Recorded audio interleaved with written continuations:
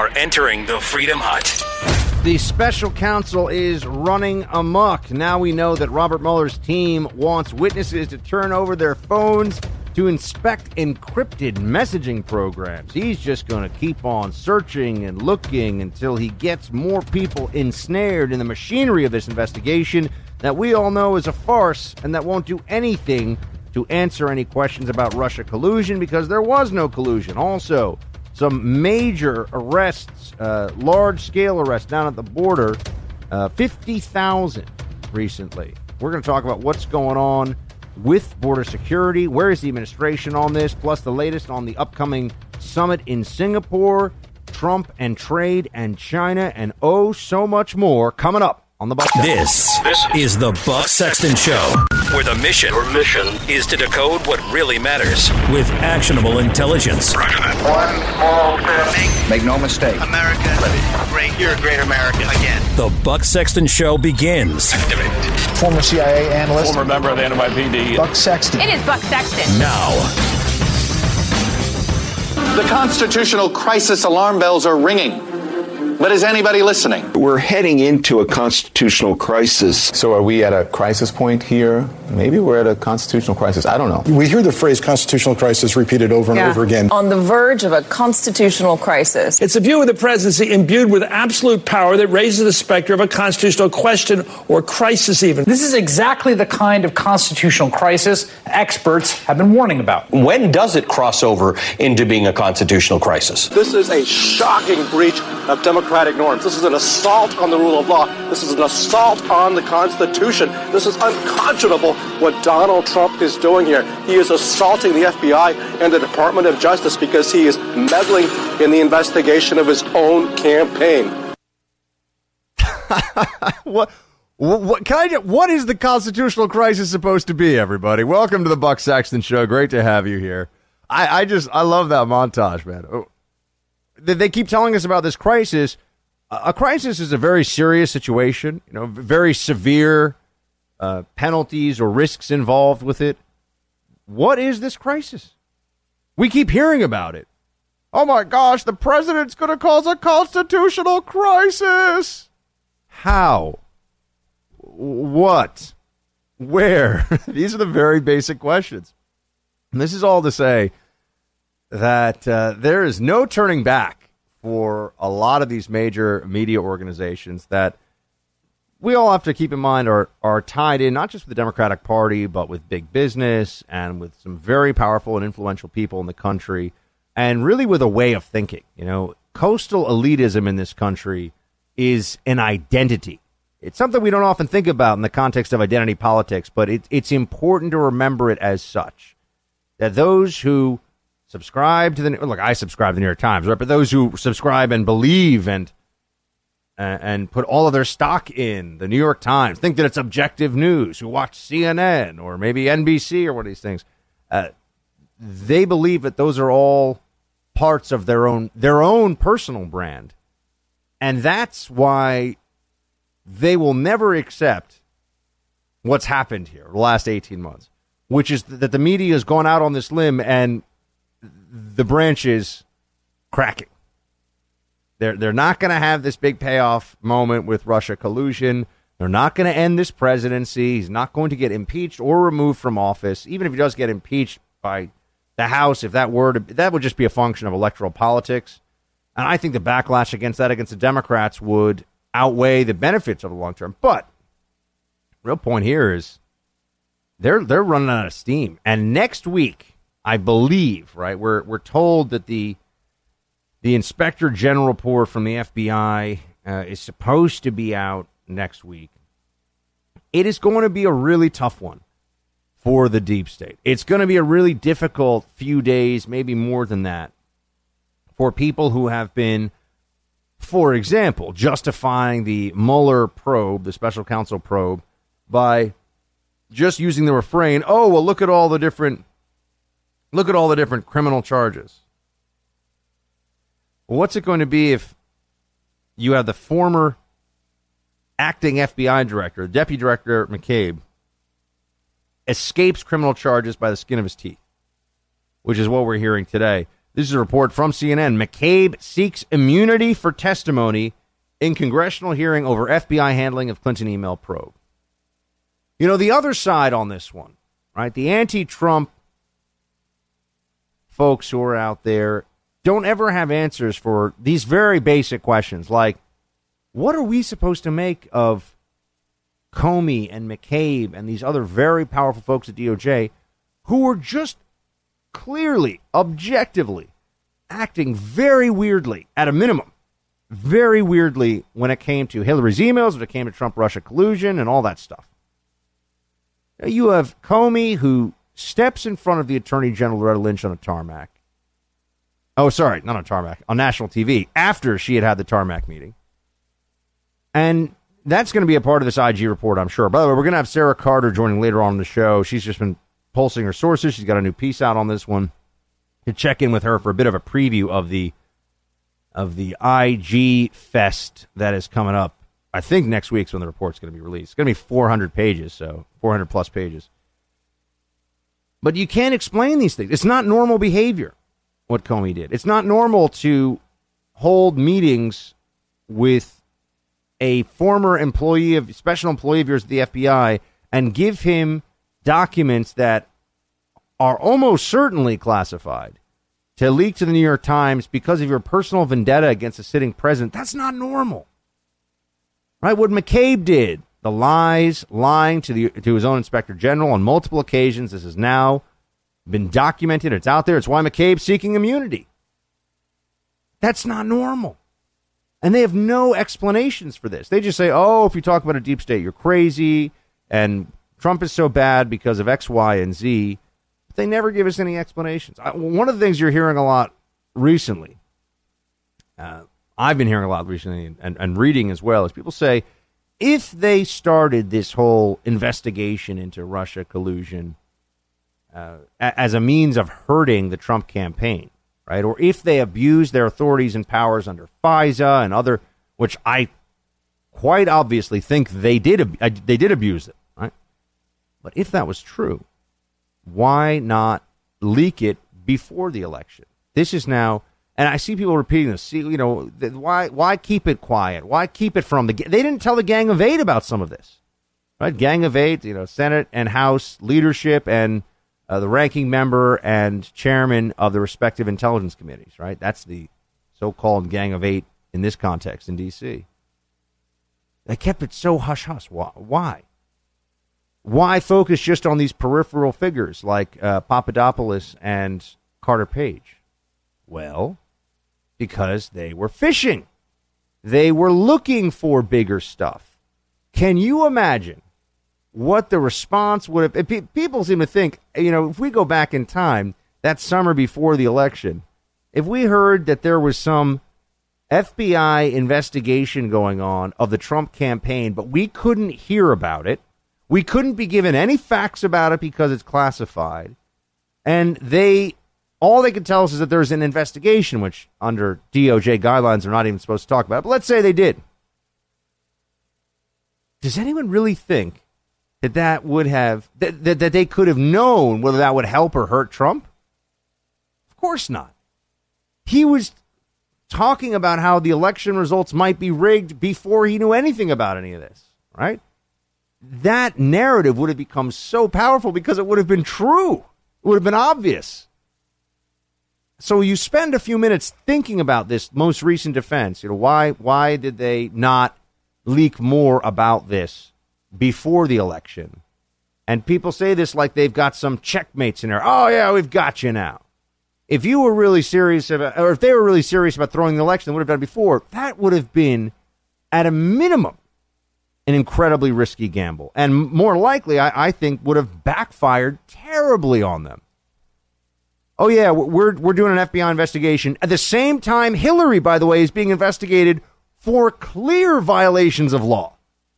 Play this one out in your heads, folks. Isn't it crazy? Imagine this. It's July of 2016. News story breaks. FBI involved in secret investigation of Trump campaign for ties to Russia.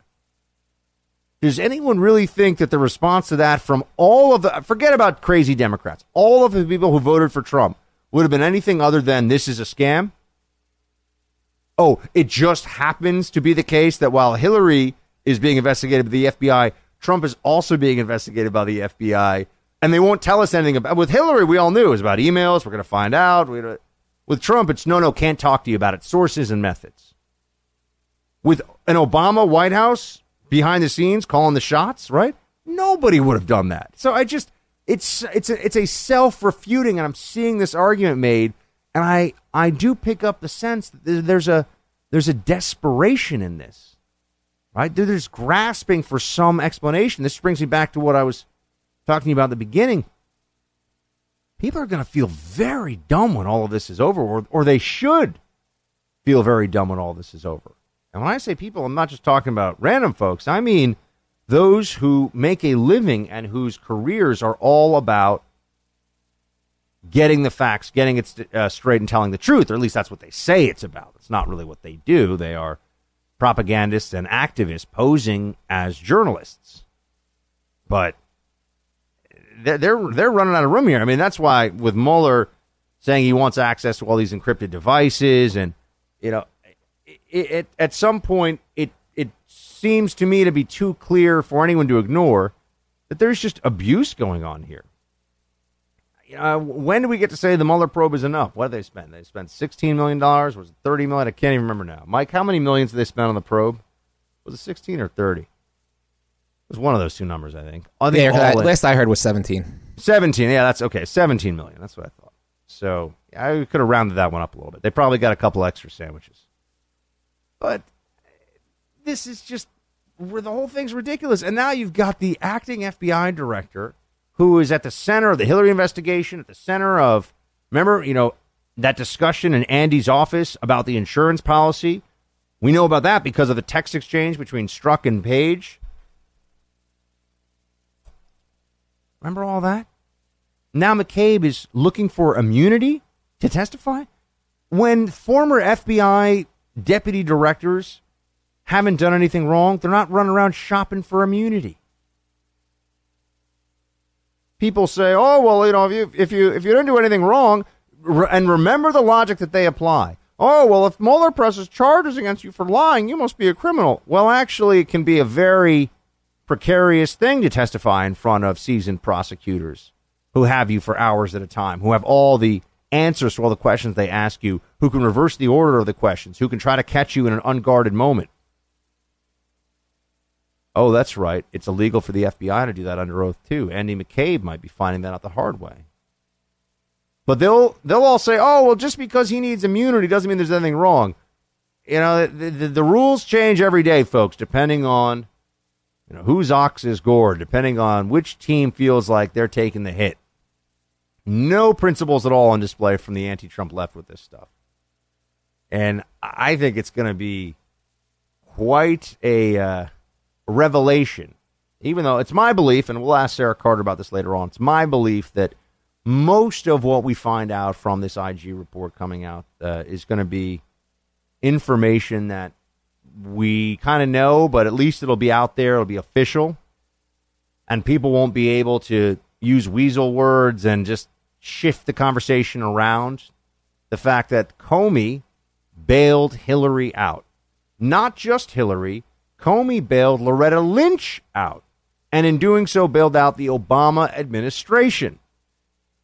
Obama's attorney general should have had to bear the brunt of public disdain for standing in front of us and saying that Hillary violated the law over 100 times in clear ways based on the existence of classified information on her server. You guys all know the backstory to that. We should have had Obama's attorney general during the election look at us all in the face and say, sorry, no charges for Hillary because she's above the law. No. Instead, we get those same people, the same advocates for Hillary, the same advocates for Obama, Loretta Lynch, and the whole previous White House crew telling us the problem here is that Trump thinks he's above the law because he's exercising constitutional powers like the power to pardon.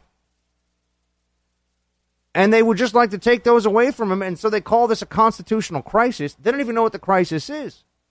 And they have reached the boy cried wolf stage many times over. there ever was a constitutional crisis, nobody would listen to these people. I also find there's some irony with the Democrat media left here talking about the Constitution all the time, when usually they find it to be an archaic little suggestion box written by a bunch of dead white men. That's usually how they view the Constitution. But now it's a constitutional crisis. Right?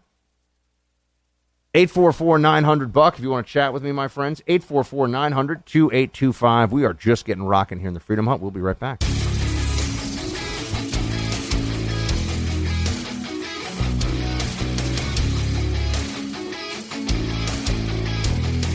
The more you read, the more you have to wonder if there was never a serious, credible investigation into Hillary Clinton. You just have to scratch your head at the whole manner in which the FBI investigated Hillary, exonerated Hillary, and particularly the manner in which James Comey took it upon himself to make the report instead of letting the Department of Justice decide whether or not to indict Hillary.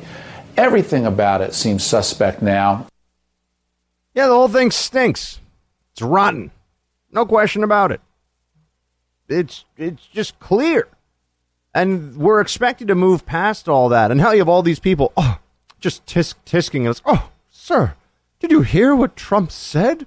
He's shredding the rule of law. And he's causing a constitutional crisis. What article of the Constitution is he violating in his role as executive and commander in chief? You know, the Constitution, the thingy in the old paper that people read sometimes. In places. Okay, that's not the most compelling argument, but it sounds scary, right? But you'll notice that in his first 6 months in office, they kept talking about fascism, folks. I refuse to let them off the hook for this. There were reports in supposedly serious newspapers and on cable news channels about fascism in this country. Oh, yeah, remember the alt-right, the big alt-right boogeyman? Oh, we were all supposed to be terrified that a bunch of losers in khaki pants with tiki torches, we're going to be terrorizing the rest of America. No, it's a pack of losers. You know, they're idiots. Want nothing to do with them. They don't represent anybody. I mean, but this is what they do. It's the same way that every time an election comes up at the national level, Republicans get asked, you know, what do you think of David Duke? So what do I think of the idiot racist? What does that have to do with anything? You know? Do you ask Democrats about what the guy on the street corner with the sign that says tomorrow is our last day on earth? You ask what he thinks about that? The dishonesty is shocking. It's incredible. Even when you know it's coming, you can't help but be a little taken aback by it. And the dishonesty around the Hillary email investigation is just another case in point. It really is. I remember, man, I was over at CNN. I kept saying to them, guys, if there's classified in those emails, I would say this on and off air. If there's classified in those emails, that's a crime. She's in trouble. You can't do that. You know, you could give someone the benefit of the doubt and use a mens rea standard that's not even in the statute. Maybe once, maybe a couple times. Over 100 times? It wasn't a mistake. She just didn't care. Just thought she was above the law. Wasn't going to matter. She was too powerful to have to obey the rules. And I'm not somebody who said she should have gone to jail for 20 years or whatever, but she should have had to take a plea and a criminal charge. Yeah, because that's what would have happened to any... And I know a lot of you listening like, Buck, it would have been even worse than that. You know that. We've had clearances, right? Well, it would have been something. Instead, they made it nothing.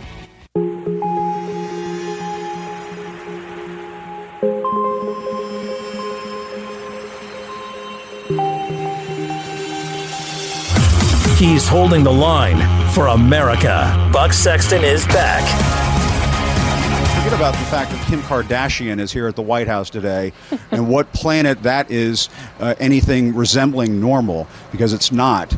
She shouldn't be here talking about prison reform. It's very nice that she is here. She shouldn't that's be not here. A serious thing to have happen here at the White House.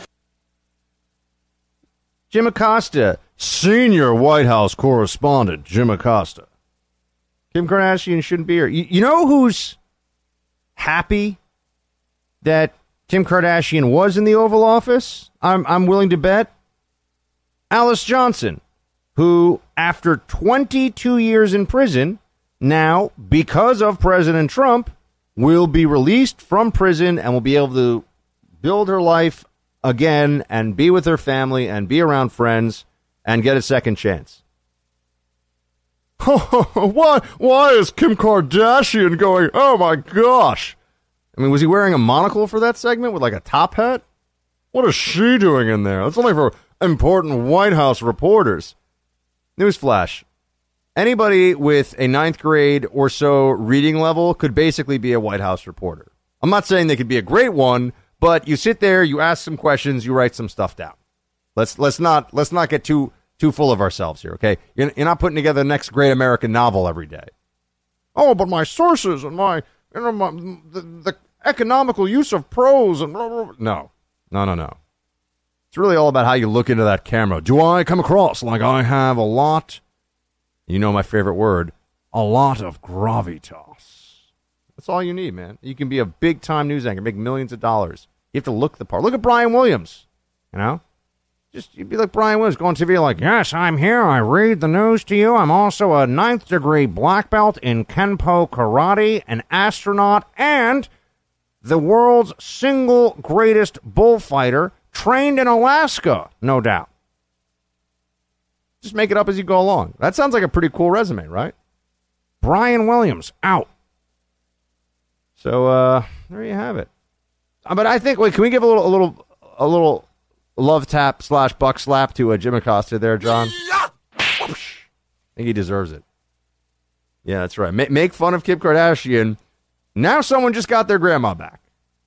Look, she served her time. She committed the crime. I'm not, there are laws for a reason, folks, right? But she served 22 years. I think, and if she was a first-time offender, it seems like a good candidate for clemency. It sends a message also to everybody in prison, as well as to minority communities that are disproportionately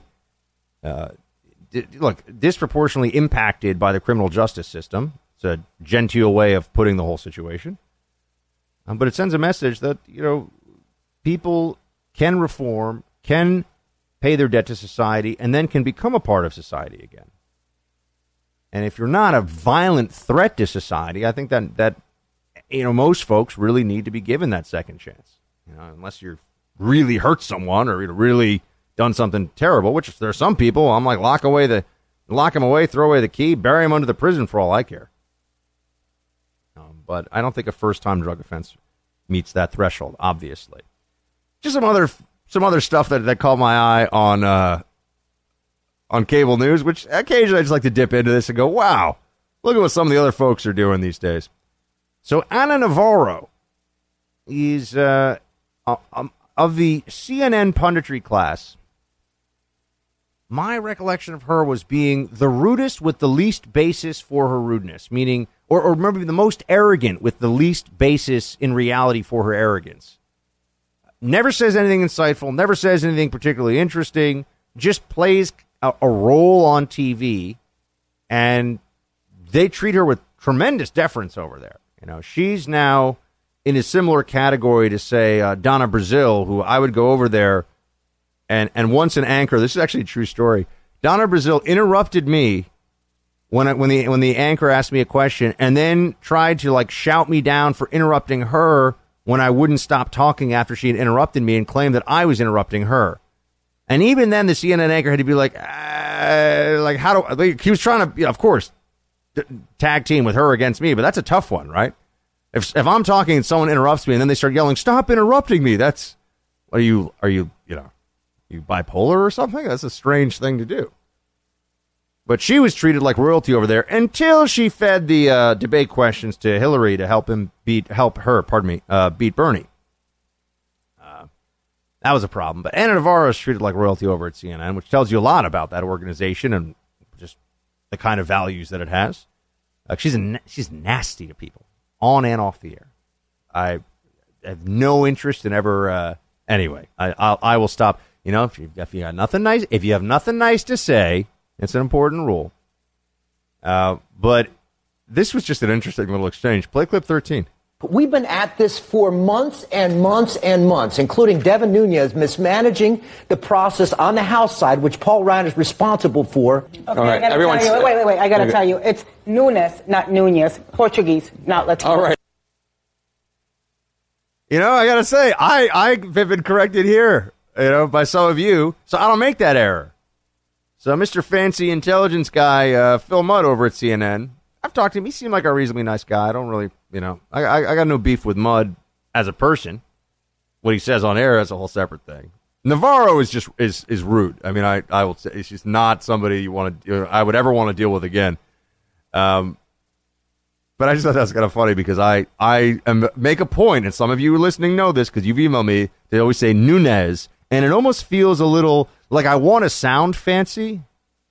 You know, I want to sound fancy and say Nunez because, you know, I feel very like Antonio Banderas in one of those movies where he's like the very charismatic, you know, Latin hero, whatever it may be.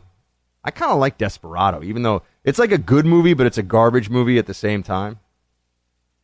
I actually wrote to Rob O'Neill just randomly on either Twitter or Instagram, I can't remember. He had a photo up of his book in translation, The Operator. We've had Rob on the show before. We talked about his book on the show. He's the Navy SEAL who shot bin Laden. And I just wrote to him, I thought it was funny, that seeing it written on the book, El Operador, I was like, that sounds even cooler. Like you carry your M4 in a guitar case, and the enemy only calls you Diablo when you're not around. You know, like that would be. And it was a reference to Desperado for those of you who haven't seen the movie, which I think is a good movie. Although there's one point at which Antonio Banderas decides to just say, "It's so much easier to destroy than to create," and it's like, yeah, man, that's deep. Good job with that one. But yeah, Navarro corrected Phil Mudd there. I just thought that was funny because I've made a point of saying Nunez instead of Nunez. But a much better cable news throwdown is coming your way here. This one, producer Mike waved this one down for me. He's like, you just got to see this one. The California primary happened last night, and things got a little bit feisty. Play 14. But he's been a very effective president, and his numbers in Orange County. Now, I can't speak for Los Angeles, which is now a third world kind of poverty-stricken area. But in Orange County, I can tell you, sadly it is. But I can tell you, well, you live there, so who's crazy? That's I would not call Los Angeles that. I think it's actually got a lot. The highest percentage of poverty in America for any major county in the story. Because of the cost of housing. Yeah, now, why don't you answer the question instead of just trashing Los Angeles? Wait, are you the one in charge of this program? You know what's changed here? Hold on, guys. I'd like to talk to Katie, not to you. Cool. Yeah, but you're not. You're the one that's not in charge of this show. Guys, you're not answering the question. There's a good Democrat hack partisan for you. But gentlemen, let's go forward. Orange County hack is just shut up. Why don't you just win a race once in your life? You lost every race you've ever been in. Guys, I'm going to kick you both offset unless you calm down. I didn't intrude. I didn't start this. Both of you, just stop. He did it. Sweep the leg. There you go, Sean. That's right, dude. Perfect. That's the advice they need right there. No mercy, man. The moment you start yelling "shut up" on TV, you know you crossed over to the other side. But I think that there's something there with the sensitivity over what we're seeing play out right now in California.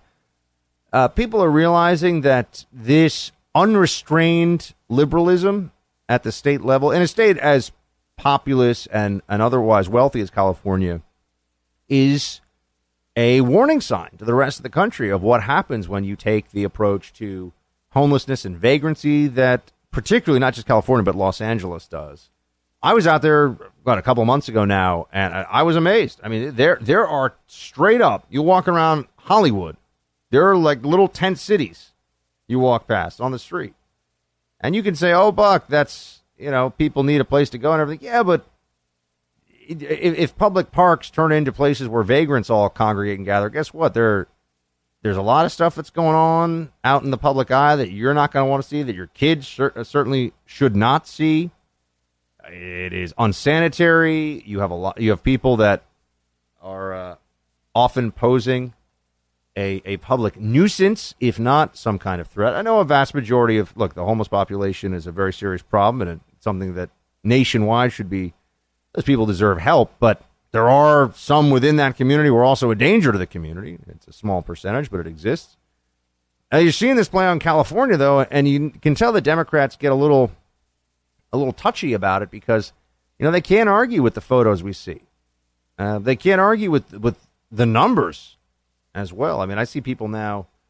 Who was it? One of these. There's so many of these congressional races, and I'll be honest, it's tough to pretend to care about all of them, right? I mean, there's a lot of folks in Congress, especially a lot of members of the House.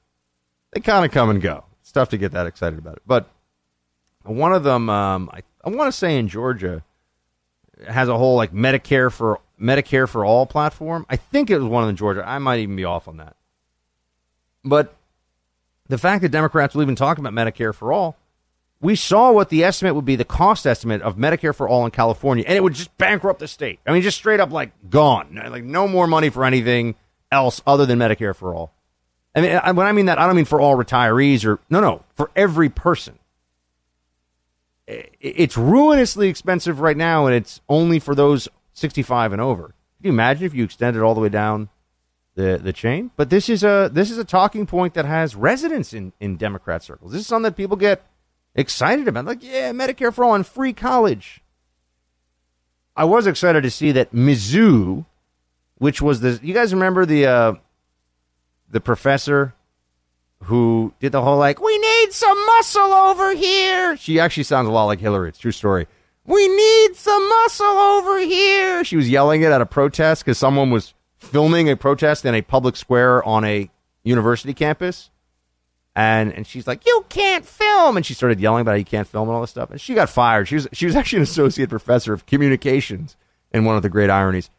Mizzou, right? Missouri State University. That's Mizzou.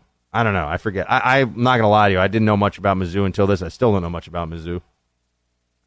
Applications are down, I think, 20 or 30%, in about a 12-month period since that whole thing played out. So, people are paying more attention to the notion of not just free college, but what are you getting in college, which is a very important discussion. Something we'll talk more about. I can assure you of that. 844-900-2825. If you want to chat, 844-900-BUCK. We've got immigration stories to discuss.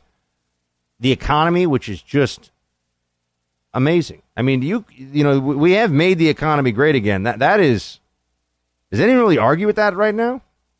The economy wasn't always great. It's great right now. So isn't it then fair to say we have made the economy great again, or this Trump administration has done so? Stupid question. Thank you, John. We'll be right back.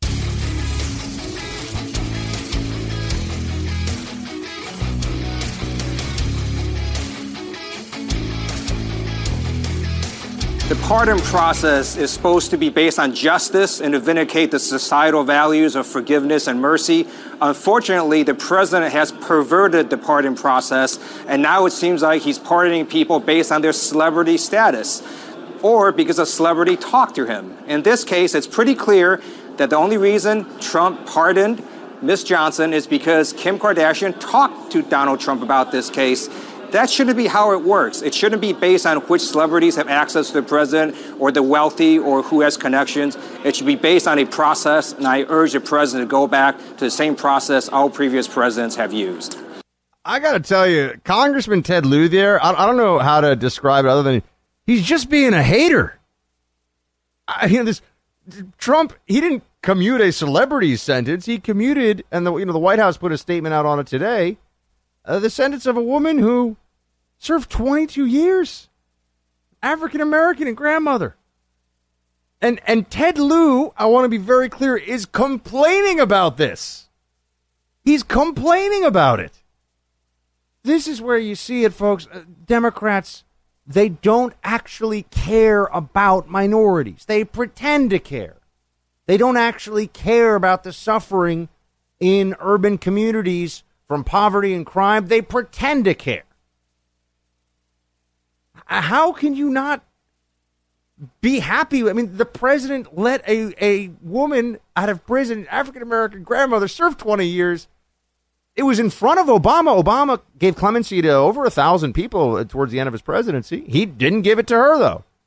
It's always somewhat arbitrary. It's always based on who, can you get your story out there and everything. The pardon power is just that. It is a power. It is one that, they really thought about originally for like insurrections and rebellions and things like that, right? I don't think, but, it's been more than that too. This is, I think the Trump administration is making good use of it. Doug in Coolville, Ohio. Best name of a town I've heard in a long time. Doug, we got a minute and change. I wanted to get you in. Hey, thanks a lot. It's great to hear you. Nice. I love listening to your show. Thank you so much. I was wondering, now, if it's not proper for President Trump to pardon people. Isn't what they're doing with all of these? I lost the word. Giving them immunity, isn't that kind of like just pre-pardoning them? I'm confused. I'm sorry. Are you talking about commutations or pardons? Pardons. I'm sorry. When they're giving them immunity for their testimony, isn't that kind of like just pre-pardoning them? No, I mean immunity for testimony is different. That comes from that's under prosecutorial discretion.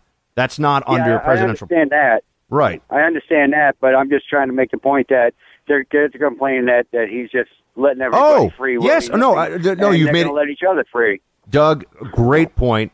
Giving Huma Abedin a immunity is kind of like a preemptive pardon under the circumstances. Absolutely. And there is an arbitrariness to it, and there is a who do you know and who you connect. Doug, you've made a great point. I'm sorry it took me a moment to grasp it. You're 100% correct there. You notice they don't complain about that. Democrats love prosecutorial discretion, but now they hate presidential discretion all of a sudden. Our sponsor this half hour is Black Rifle Coffee. I know you've got options when it comes to coffee. And if you're like me, coffee is the one thing you look forward to every day. In fact, it's the one constant 7 days a week for me. But I only want to get my coffee from one source, and that is Black Rifle Coffee, because these guys are all about building a patriotic, great American brand. They offer delicious, premium, small batch, roast-to-order coffee while supporting America's service members and first responders. Get your coffee from a conservative coffee company. Don't buy it from a bunch of Marxist liberals. Buy it from Black Rifle. Go check it out for yourself at blackriflecoffee.com/buck. Use the coupon code BUCK15. That's code BUCK15 for 15% off your entire order. Again, blackriflecoffee.com/buck. Coupon code BUCK15 for 15% off your Black Rifle. Buck Sexton. Your mission: decoding the news and disseminating information with actionable intelligence. One small step. Make no mistake. America. Ready. Great. You're a great American. Again. This is the Buck Sexton Show. Former CIA analyst. Former member of the NYPD. Buck Sexton. It is Buck Sexton. Now. Welcome back to the Buck Sexton Show. Sometimes the swamp actually does something right. It does happen occasionally. Even the swamp is right. Well, not twice a day, but it does happen. Like a broken clock, even the swamp occasionally will be correct. And I got to say, I like this move by Senator Mitch McConnell, where he's like, all right, if you're not going to do the work you're supposed to do as members of the Senate. Mitch McConnell's getting better. But play it, because he's holding it to the Democrats a little bit on this one. I like it. I've canceled the August recess. We have a lot of important work to do as a result of unprecedented obstruction. The president's made it quite clear he doesn't intend to sign another omnibus, and in order to prevent that, obviously we should do our work, which is to pass individual appropriation bills. I think we have enough work to do for the American people that we should be here during these weeks. I hope we'll get greater cooperation. I gotta say, this is, they're not gonna like this one, Congress. All the Democrats like to go out to the vineyard, and all the Republicans like to go, wherever the Republicans go. I don't know where that is necessarily. To the ranch, right? To the ranch. How about that? To the mountain house. But, this is D.C. I've been here before this summer. Man, it's not pleasant.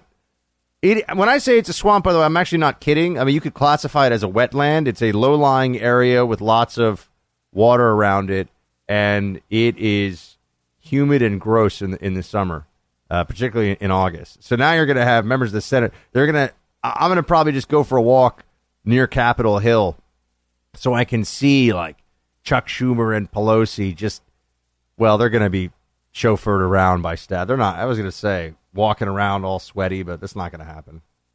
It's going to go from one Rolls Royce to another. Darn it. This is what I always say about summer suits. It's a lie. There's no such thing as a summer suit, because you never want to wear a suit in the summer. There's just less heavy, uncomfortable suits. But there's no such thing as a summer. You're not like, oh, and people will say, oh, Buck, seersucker. It's not really a suit. It's really pajamas in the shape of a suit. Yeah, it doesn't count. Doesn't count. I'm just telling you the truth, folks. I just tell it like it is. That's what I do here on the show. Anything you can get away with wearing sandals. I see people here, and they do it in the South. I see you guys down there. I know. Where you wear sandals with your seersucker suit. I see that happening. What is that? And not just the fraternity bros. I'm talking about linen? like, well, women can wear sandals. I don't really care about that. Linen. Oh, linen. I thought you keep saying women with seersucker. I'm like, I don't know. Do ladies like seersucker? That's fine. Yeah, linen. The problem with linen is it always looks like you woke up like you're a hobo who slept the night before on a park bench. Yeah, I don't care what you do. Your linen looks, it's all ruffled and ridiculous looking. People are like, oh, do you own an iron? You're like, oh, it's linen. They're like, well, still looks like you need to iron it. It's not good. Folks, I'm trying to help you here. I'm here for you. You know, I'm trying to pass along the wisdom of my 36 years here. A lot of you are like, Buck, I've got twice your years. Why don't you learn? Why don't you learn yourself? Which would be a fair point. But anyway, they're going to be stuck here in the summer. I like that because of they're not doing their jobs. This is a true thing. It's not that they can stop the Senate business from occurring. They're trying to go as slowly as possible. And I would note, for any of you listening, that is a generally applicable possibility for all kinds of federal jobs. If you are working in the federal bureaucracy and you want to just go super slowly, you can pretty much get away with that. Your work schedule is largely self-paced. Depends on where you are and what you're doing, but it's generally the case because process is the product, as I always tell folks. So I like this. They're going to have to get some of these members of Congress sweating it out. These Democrats are going to have to stick around, and, man, they're not going to be happy about that one. So Mitch McConnell, I give him a little bit of a high five on that one. But there's an area that I am not going to relent on, that I will not let go. It's very important, and it is the border. We had the Attorney General on yesterday, because that's how we roll, and he was telling us about what's going on with the border. So he was saying, look, this is what's real, this is what's not when it comes to separating parents from children, all the stuff you've been hearing about. Okay, fine. So we had all that discussion. That's great. We got to know that. But we also talked about the surge at the border. I asked him, he said, yeah, there has been a surge at the border. Now, reporting today, and Hat Tip Drudge Report for the link, is that border arrests exceeded 50,000 for the month of May, which is the third time in a row there have been 50,000 arrests at the border. Now, there are two parts to this. And let's just also preface our discussion here with border enforcement, immigration. This was central to Trump's agenda, central to why he was elected. This is, you can't say, it's not that big a deal. This is essential. This is central to making America great again. I mean, this is what Trump promised. Part of it is that enforcement has gone up. I get that, right? You have greater law enforcement activity at the border, which will result in a higher number of arrests, proportionally speaking. But I think it would be foolish to just assume that, oh, yeah, and we all know, right? It's not just because they've gotten so much more aggressive and so much better at enforcing what's going on at the border. That's just not realistic. There's an increase in illegal crossings. And I have to say, I think it's because there is a belief based on some of what the administration has said and some of what it has not done, like build a wall, that it is going to be business as usual for illegal immigrants in this country. And that's a very big problem. The narrative is not just for our own political consumption here. It's not just, what do Democrats and Republicans think about what's going on at the border? There's a whole other component of this, which is what does the rest of the world, most importantly, what do those south of our border think of our immigration policies, any changes that exist in them, any shifts in enforcement tactics, procedures, policies. Because if they think that the overwhelming likelihood is they're going to be allowed to stay if they come in illegally, one, that they'll be able to get across the border, and two, they'll be able to stay if they do, you're going to see this happen. 50,000 is a lot of people.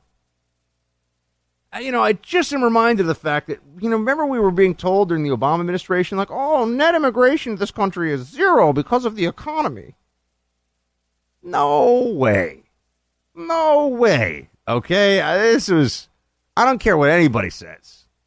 There are illegals crossing every day, every month, year after year at our southern border, and so the number keeps going up and up and up. And that's also why, let's just, you had 50,000 a month the last 3 months. So you're at a run rate of 500,000 illegal crossings a year. How many people do you think cross the border illegally into this country and don't stay indefinitely? I'm going to guess it's a pretty small number. Right? So then we have to get to, and people, I've even had, I'm very open to having them back on to discuss this too. The folks from the Center for Immigration Studies who are wonks on this, and they really crunch the numbers and they get it. But I'm asking them, I said, look, I just don't buy that the number has been 11 million for the past 10 years or so, and it just magically stays at 11 million. Let's say, oh, maybe it's 12 million. You got 500,000 visa overs. This is a DHS number. This is a government figure, okay? And they know this number. It's like the food stamp number. It's important because it's real. Like, it's not a guess. There are 500,000 visa overstays a year in this country, and a lot of them are long-term overstays. There are, right now, 50,000 a month the last 3 months. And I know there was a drop last year and everything, but if this continues, we're looking at a few 100,000 illegal. Well, by the way, those are just arrests. I'm sorry, those are arrests. It's not even crossings. So when you look at the overall number, what do we think that maybe, let's really do the math on this. I mean, some of this is math, some of this is coming up with reasonable estimates. But if you have 50,000 arrests at our southern border last month alone, how many people do you think got in illegally? I think on a high-end estimate, it is, they're catching half of the people, let's just say. Which seems, Mike, you think that's too high? Oh, no, Mike's taking a phone call. That's all right. Hey, what do you think? No, but what do you think, though? I mean, if they're arresting 50,000, I got to assume they're catching. I mean, if they were catching half of the people crossing the border illegally, that would be incredible work, I think, given how big the border is. So then we got to be talking about thousands and thousands of, tens of thousands of additional illegal crossings each month. And yet the number always stays at 11 million. How is that, at what point do we understand that our government has a vested interest in not really knowing and not really counting the number of illegal aliens in this country? Because think of what else it ties into. And I'm not even making and we could, but making the direct case about MS-13 and violence and criminal illegal aliens take a look at some of the most wanted lists in areas where there are high levels of illegal alien concentration, and call up that sheriff's office if you want, but there's a pretty good chance that some of the folks you're seeing are illegal aliens. But that's not even. I think the bigger the bigger risk long term for the political class is we're already seeing that Social Security is going to start to be depleted 3 years earlier. That was just the estimate yesterday. 3 years earlier than assumed. Medicare is also going to start running dry. And not in 50 years, but this is a mathematical formula for 10 to 15 years from now. Right? Not that far off, really. In government terms, that's the blink of an eye. If this was in China, they would call that, nothing. Not a big distance to cover for long-term national strategy. We think in much shorter terms here because, our election cycles, 24-hour news cycle, all that. But if we really knew the full scale of illegal alien infiltration of the country and the drain on public resources that created, And then also we're staring at, let's say, a $25 or $30 trillion debt, which is where we're heading real soon. I think people would have some questions. I think they might want to rethink, like, yeah, let's just take what is obviously going to be a high percentage of individuals who, one, have broken our laws, but just put all that aside for a second. Two, are going to need a disproportionate amount of government resources and help, i.e. your tax dollars, to subsidize English as a second language training in school, to subsidize any, housing and food stamps and all this. And, we've already got a very large welfare state for Americans, people that are here. Once we start expanding the welfare state to anyone who can get here, we have a very big problem. Borrow from Milton Friedman, you can't have open borders in a welfare state. We might not have fully open borders, but we're pretty close to that. And it's time we recognize this for the really big problem that it actually is. But a little more on DACA. I meant to get to that. Let's talk about DACA in just a moment here, and then a whole bunch of other exciting things coming your way. Stay with me. The enigmatic U.S. president is dead. ISIS is attacking on multiple fronts, and the U.S. Special Forces call on a mercenary cyber warrior to stop the crisis. This is Anubis. An aging Marine sergeant and battle-worn Army major face an enemy that turns the internet into a terrorist weapon and makes our existing concepts of security archaic. A catastrophe of biblical proportions is about to unfold. The new president is facing a ruthless, relentless caliphate, and our military and elected leaders have no means to stop it. The only real questions are when and where. This is Anubis. Today's headlines show us what is happening in the Middle East. Author Eric Anderson reveals the frightening possibilities that remain. This is Anubis. Eric Anderson is a former undercover U.S. intelligence agent. His new novel from Dun Books is Anubis. That's Anubis. Now on sale at Amazon.com or visit Dun Books. That's dunbooks.com.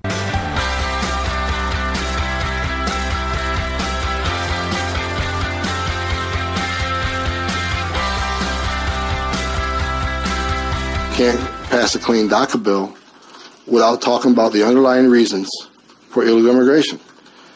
You got to address that as part of the fix, because if you don't, these families coming across now will be your next DACA in 10 years.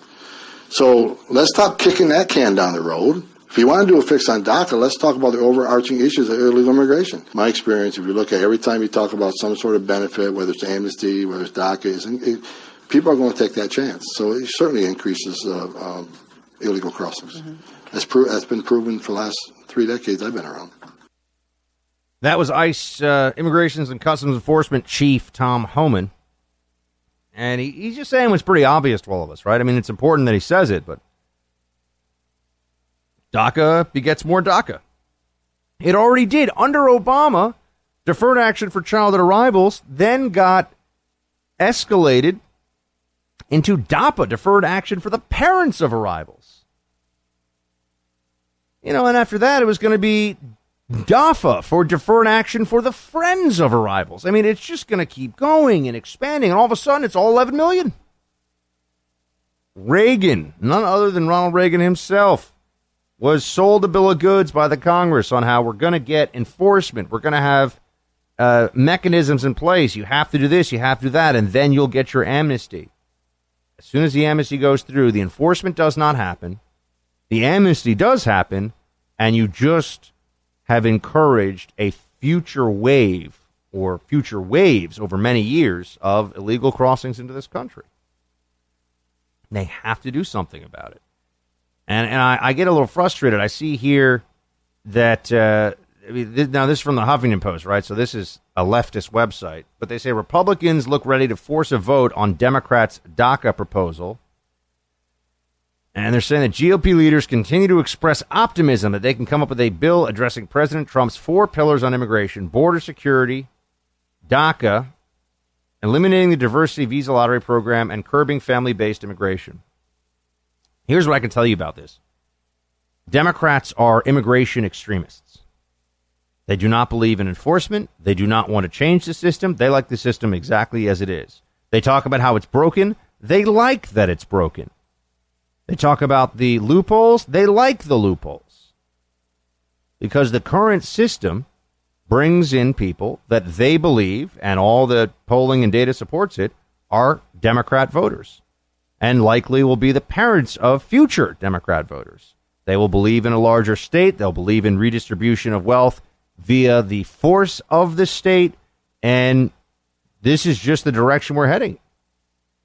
So they have no interest in changing it. I mean, the notion that there's going to be some kind of a compromise of the Democrats on this, I think, is really a fantasy.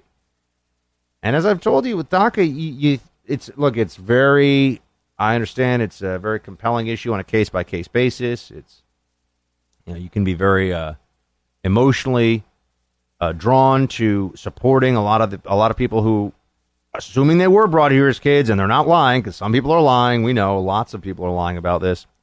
There is an understandable desire to want to help people and to be humane about this. But until the border is actually shut down as a free-for-all for illegal crossings, we can't even have the discussion. And if you're going to present any kind of amnesty first, then it's all over, folks. I mean, this is it. We're just going to be processing illegal entrants for the next 50 years. And think about what that does to the economic and political character of this country. It does change it over time, because the assimilation process can be overwhelmed. Right? Assimilation in the past in America, there was an immigration wave and then a shutdown. That's always the way it's been. They act like it's been open arms forever. That's a lie, or it's historical ignorance. With Democrats, it's usually both. But if we let in some waves of immigrants, then we say, okay, let's tighten things up for a while. There's another wave of immigrants, and then they tighten things up for a while. It has been in a progression like that for our whole existence. Now it's just been millions and millions of illegals. We'll get into more of this soon. If you think having your credit card stolen is bad, it's nothing compared to home title theft. Everything is online these days. That includes your home's title. And thieves at home and all over the world hunt homeowners here in America because we have equity. And guess what? They'll steal that equity. They will take you off your home's title and add an alias, then borrow hundreds of thousands of dollars using your home's equity and then sticking you with the payments. You're not going to know until you get a late payment notice. Identity theft programs don't protect you. Neither does insurance. But Home Title Lock safeguards your home's title from cyber thieves and hackers by putting an online perimeter around your home's title. The instant they detect someone tampering with it, they're on it, they'll help you, they'll shut it down. This is for pennies a day, folks. Home Title Lock protects your most valuable asset, your home. Register for a free analysis to see if your home's title has been compromised. That's a $60 value free. Visit HomeTitleLock.com. That's HomeTitleLock.com.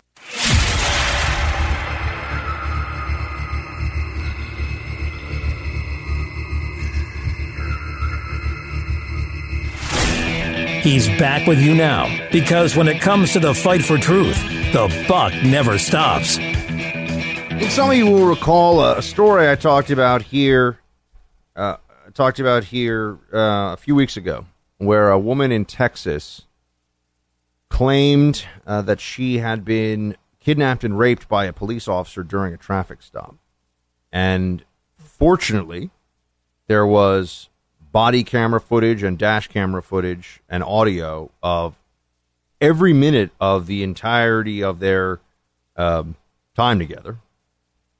And not only the officer not, kidnap and rape the woman, the officer was completely professional, did nothing wrong, and it was a drunk stop, and she, blew too high on the breathalyzer, and then turned around and made up this whole story. And I said to you, I understand right now that the political winds are with the whole, there's a Me Too movement and the right to be believed, and there's a lot of additional sensitivity out there right now for any kind of, for making sure that, one, people feel comfortable coming forward with real crimes against them, of course, but also there's a sense that the allegation right now is often enough to do somebody in, at least to destroy their reputation and get them fired. And I've had concerns about that. And I said, whenever someone comes forward with a demonstrably false allegation of sexual assault or rape against a person, It can't just be, oh, I'm glad that we figured out the truth of that. There need to be consequences for those false accusations. Right? There has to be consequences for this, because you're talking about allegations that could have ruined someone's life and that were completely unnecessary and malicious. Malicious. So I was interested to see this case. Fox News reporting on it today that a woman at Sacred Heart University, who was 19 years old, made up an allegation against two football players that they had raped her. She went to police with it, claimed they had raped her, and she did it, quote, to gain the sympathy of another student she wanted to date, end quote. Now, I know that this for some people this whole topic, you get into very sensitive territory. I also saw this judge, the one who gave Brock Turner, the swimmer from Stanford, gave him a 6-month sentence for sexual assault. He's been recalled because people were so horrified at his sentence. I know there's a lot of very strong feelings about this, and the moment you start to talk about this, you feel like, well, I never want to minimize or disregard or the reality of all the sexual assault that's occurring out there, because it is a very real problem. It is widespread, and it's something that should never happen, and it does happen. But there are also stories that are not true. There's a whole industry out there of campus, this particularly on college campuses, campus rape analysts, or I don't know what you would really call them. It's sexual assault, people that warn you about sexual assault on campus. There's diversity educators, so that's one thing. That's like indoctrinating your kids or indoctrinating you if you're college age into left-wing multiculturalism and all the rest of it.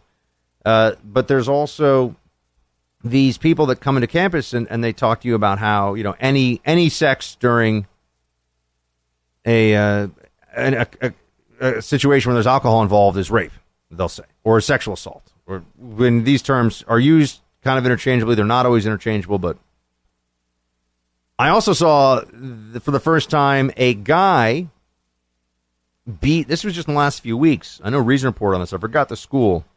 But a guy beat the woman to the punch, so to speak, and they were both really drunk.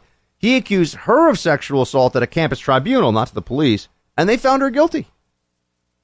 And because I've been saying for a long time, most of the time when there's a sexual encounter that involves alcohol, particularly among young adults, college kids, both parties are drunk. And I know people in college who I know people who ended up like dating, who their first sexual encounter, they practically both blacked out, right? And they didn't think it was a big deal. They just figured whatever. But the point is, well, what happens then? If somebody turns around and regrets the encounter, is that an assault, or who assaulted who if you're both inebriated and both consenting but both under the influence? So, and that's actually happened now, where a guy and a girl were both drunk and he accused her and they held her responsible, at least by campus rules, which is also why I hate these campus tribunals. They're nonsensical. It's a bad idea for them to set them up. It's a criminal matter. Should be referred to the police immediately. It's not something that some dean in his spare time should be sorting out. Anyway, but back to this case in New York, in Long Island, I think it was. So this woman accused these two football players of raping her, and she did it, as we now know, she is now admitted, to gain the sympathy of some other guy. So she just made up this story because she wanted sympathy from a guy she wanted to date. This is horrible. Think about you're the family of these two men, these two football players, and your son has to come home and say to you, I have to go to maybe they even got arrested in front of you. I don't know, but your son sits in the living room and says, I've been accused of raping a girl. And even though the son says, I swear it was, I didn't, think of all the damage, all the psychological, the emotional trauma of that false accusation, what that's done. And this is the first time I've seen this. And it was a close call, from what I can gather here. Usually they let this go. I'll tell you about another case where they let lying about rape go, and it led to a murder. Because look, it's just strictly a political sensitivity thing, folks. People that they don't want to prosecute even a lying woman who claims that she was raped. Just DAs generally don't want to prosecute that. They say, okay, maybe just... Why? I don't know. Because the destruction you can create in someone's life is you can straight up ruin somebody's life with that false accusation. A jury was about to be selected in this case, which means, they were moving ahead with this. They were going to prosecute, and she was going to face a felony count here and face some real consequences for it. And I got to say, I give the assistant state's attorney credit for doing the right thing here, where they took a plea bargain. But this woman is going to spend a year in prison. She got a 3-year suspended sentence after she serves 1 year in prison, followed by 3 years probation. Or is this this is in Connecticut, folks, not in New York. So she's going to jail. Yeah, that's right. She's going to serve time for this allegation. And clearly, I guess her lawyers figured that was never really going to happen. And they figured it would be like so many of these other cases where there's a false accusation of a sexual assault or a rape. By the way, also for serious crime, people don't accuse other people of murder just because. People do accuse people of sexual assault just because it happens. I actually know people that it has happened to. So I knew somebody in college who was a few years younger than me who had to deal with this in the criminal justice system. Whole thing was recanted. Think about that. Had to go in front of a judge. And then the young woman came up and said, "You know what? I have emotional problems, psychological problems. Recanted." Usually you don't show up in court. You're like, yeah, that guy, murdered my brother, but actually I just made all that up. That doesn't really happen, right? So there's something there's something different here. But that she had to serve a 1-year sentence, I think this is, or she will have to serve a 1-year sentence. This sends a message. This is a story. I saw Fox was covering it today. I think that's good. This needs to be taken with the utmost seriousness, and no more passes for, look, it's a different thing to say you can't prove the crime. Obviously, we don't want people just because they can't prove. No one's saying that they should suffer consequences. But when it is demonstrable that you have falsely accused someone of sexual assault or rape, you should face serious consequences for that. Because you are weaponizing the legal system against somebody else in a way that ruins their life, and there's never an excuse for it. So I'm all in favor of what this state's attorney did.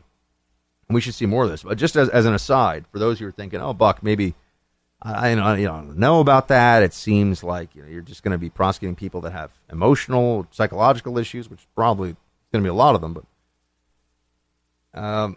I believe her name was, and Mike, check me on this one as I go through. I believe her name was Crystal Mangum, was the exotic dancer that accused the Duke lacrosse team of a gang rape that we now know was a complete hoax, made up, was accusing people that weren't even in the house where it occurred, were miles away at an ATM machine.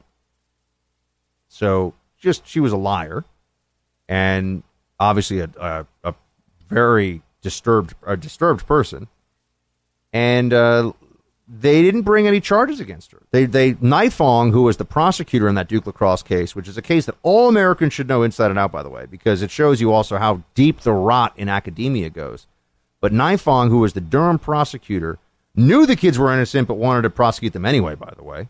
Because he was trying to pander to the minority community in Durham and get reelected, and figured these lacrosse players, these quote rich, they weren't rich, by the way, quote rich lacrosse players, got what's coming to them. Am I right about them? Yeah, I'm right about all the names. Thank you, Mike. I just like Mike to confirm that I'm right about everything. Thank you, Mike. Appreciate that. By the way, John's going to get me now with a sweep the leg and a buck slap the next time I mess up, which will probably be the next segment. Anyway, back to serious talk here. So Crystal Mangum was the accuser in that, and they didn't bring any charges against her for that massive case, false accusations at all. They just let it all go. All of her false statements, everything was let go. You know, later on, she murdered her boyfriend with a knife, stabbed him to death. Maybe that guy would still be alive today if Crystal Mangum had actually suffered some consequences for trying to ruin the lives of a whole bunch of guys that didn't do anything to her. Maybe the justice system needs to rethink a little bit of its general position on that issue. Remember, it wasn't that they couldn't prove it. It was that they were as sure that she was a liar as they would have to be sure that somebody else was guilty to send them away to prison, right? No consequences, and somebody died. She went to prison for manslaughter later. So, that's what happens when you say, "Oh, we don't want to. This is just a mess. We want to walk away from this. At least the innocent people aren't being punished." Bearing false witness is it's one of the commandments for a good reason, my friends. You and I all know this. And so this case really struck me because this is the first time I've ever seen somebody get time for lying in a rape case like this, and this should be the standard. You lie about someone raping you, and the authorities know it, and you admit it, and it's clear, criminal charges should be filed against you for that. That's how I feel about it. 844-900-BUCK, 844-900-2825. We've got so much more coming your way. Third hour, we've got Sarah Carter joining us to tell us a little bit about what to expect with that Inspector General report. She's got the inside track. She's been breaking massive stories on this all along. Sarah is a first-class investigative journalist and also just one of the nicest people on the planet. So I'm always so happy to have Sarah on. Husband's a veteran. She's got the cutest kid. She's the greatest. Anyway, she'll be joining us in just a few moments, and we'll be right back.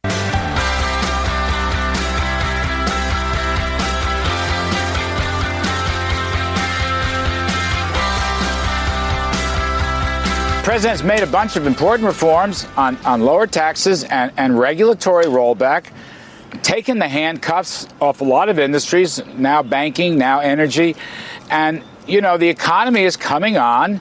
It's only been about a year. People said we couldn't ever get to 3%. In fact, people said 1 to 2 is going to be the range.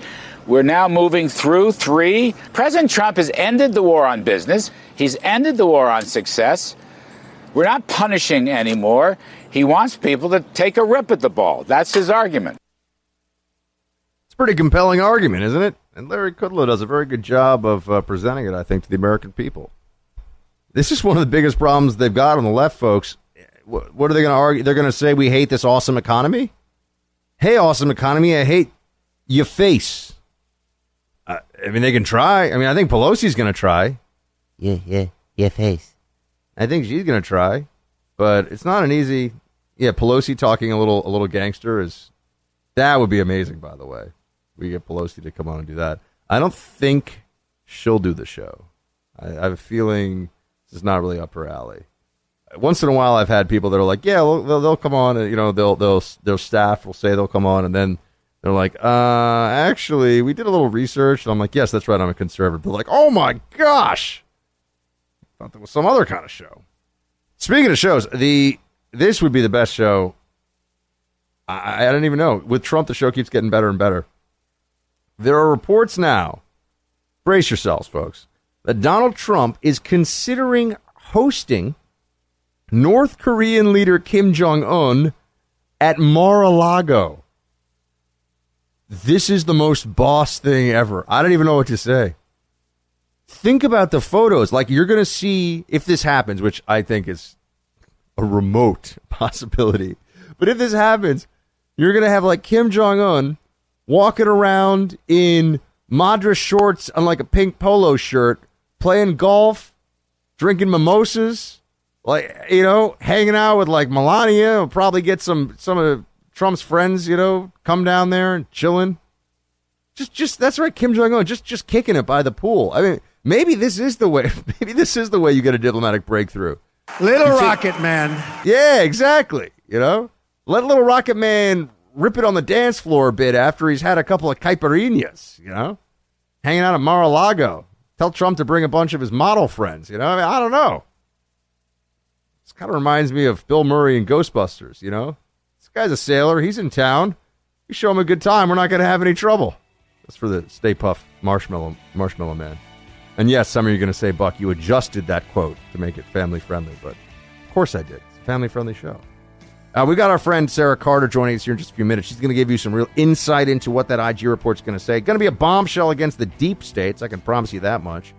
And then I've just got some other things to discuss with you that are going to be like the Eagles. We'll follow up on that, and Bill Clinton, which is going to be great. It's going to be amazing. I'm going to love every second of it. Join me, especially all you ladies listening across the country. Send you a hug. Hiring used to be hard, it's true. Multiple job sites, stacks of resumes, a confusing hiring process. But today, hiring can be easy, and you only have to go to one place to get it done. ZipRecruiter.com/Sexton. ZipRecruiter is a place unlike any other when it comes to getting the top talent you need for your business.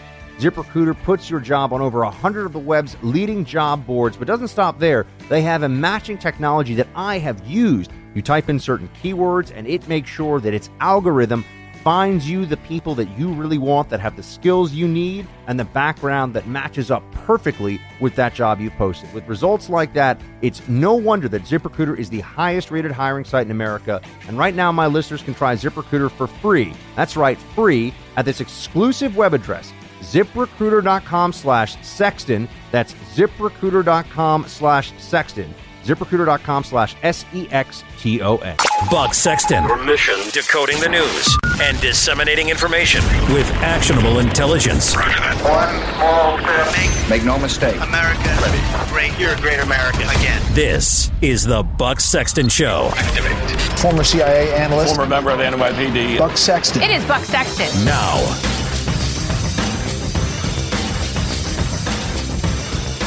Welcome back, everybody. The Inspector General at the Department of Justice is days away from releasing what is being touted as a bombshell report regarding the investigation into the Hillary Clinton email matter.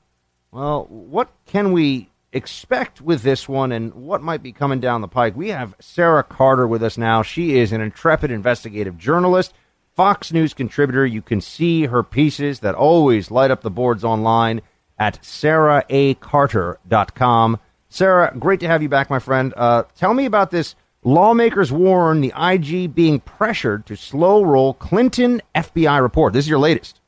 Yeah, this is the latest, and this is a big concern for lawmakers right now back on Capitol Hill. They have been waiting patiently for this report for more than a year now.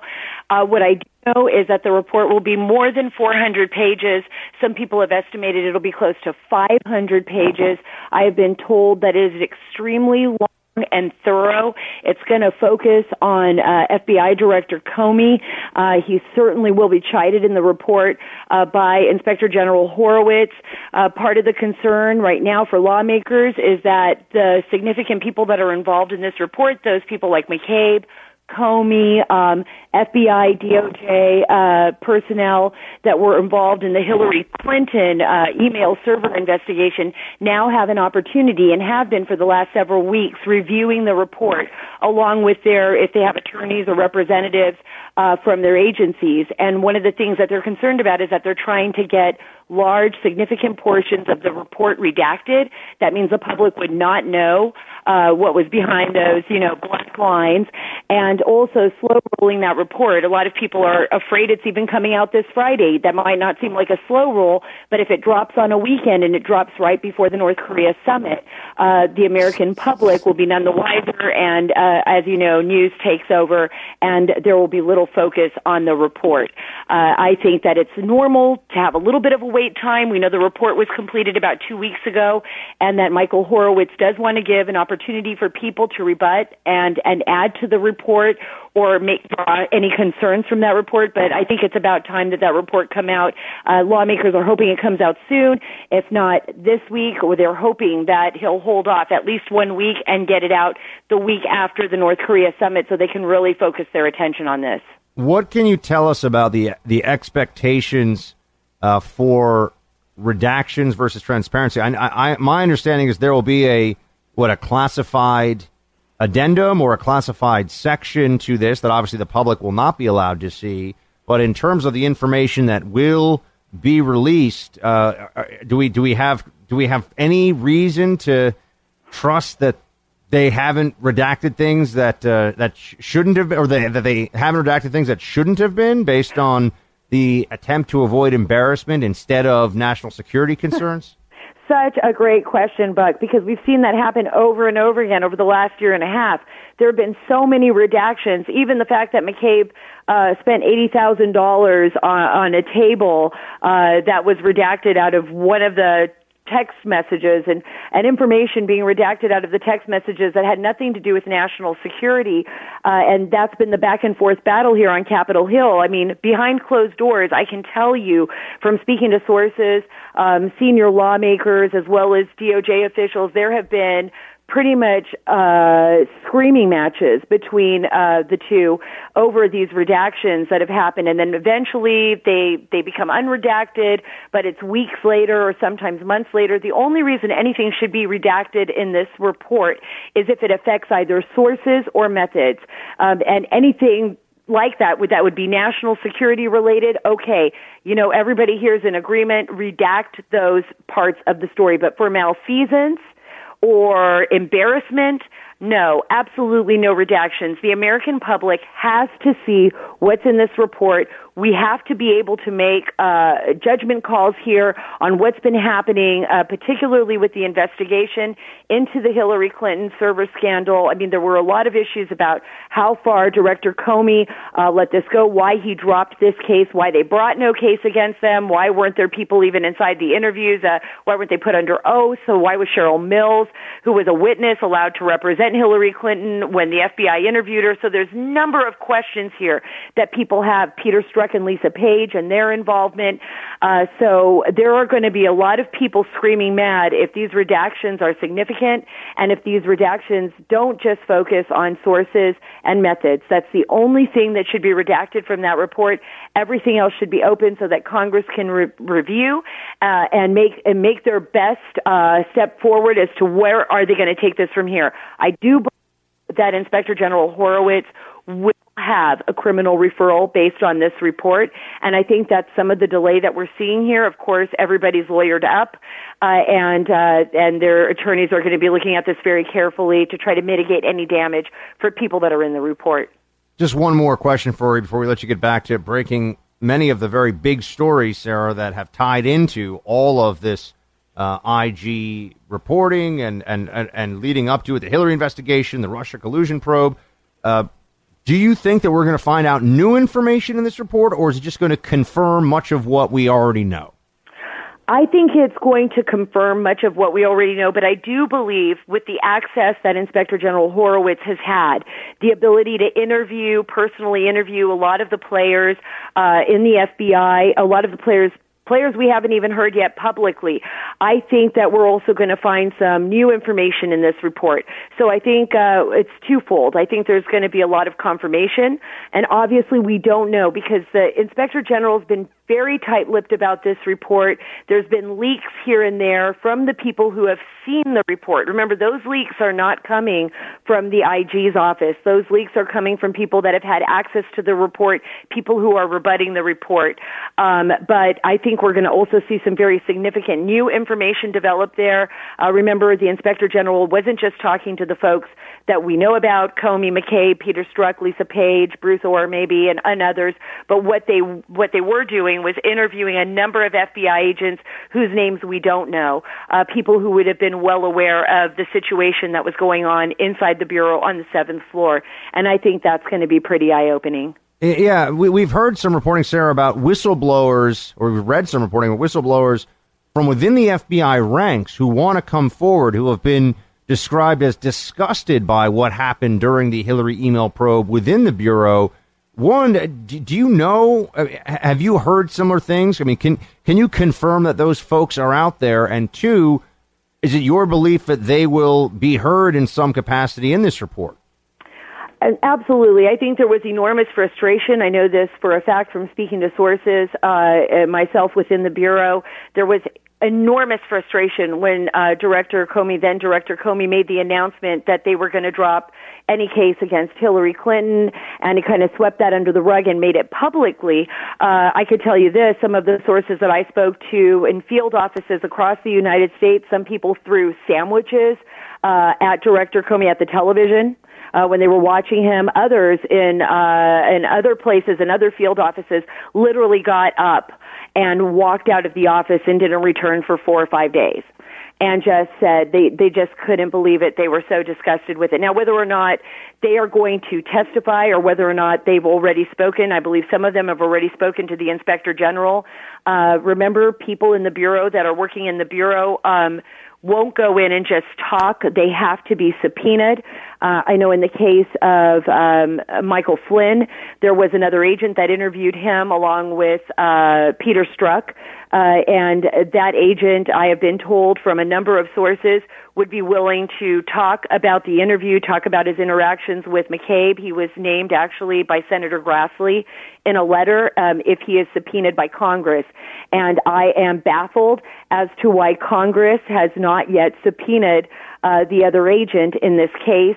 Right now, Senator Grassley is going through protocol, so he's going through the FBI, but really all he has to do is send a subpoena to this FBI agent's home, and they would definitely get him in front of their committee and be able to speak to the public about what's been going on here. Sarah promises you'll stay on this until we get answers, all right? Yeah, absolutely, Buck. All right, Sarah A. Carter, everybody. SarahACarter.com is where you go for her latest pieces. Sarah Carter is the journalist, also is here on Fox News. Sarah, great to talk to you. Come back soon.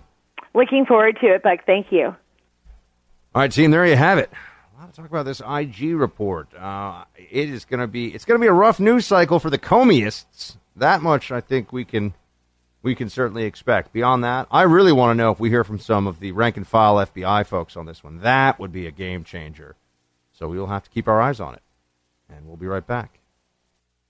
Our sponsor this half hour is 9 Line Apparel. Look, these guys are awesome. Go check out their site. You'll see for yourself. I currently am sitting here speaking to you in a Veteran Lives Matter t-shirt that is courtesy of 9 Line Apparel. It is comfortable. It is cool. And whenever someone sees me wearing it, they're like, oh, here's a guy who supports not just a veteran-owned and operated company, but also the cause of veterans and patriotism in this country.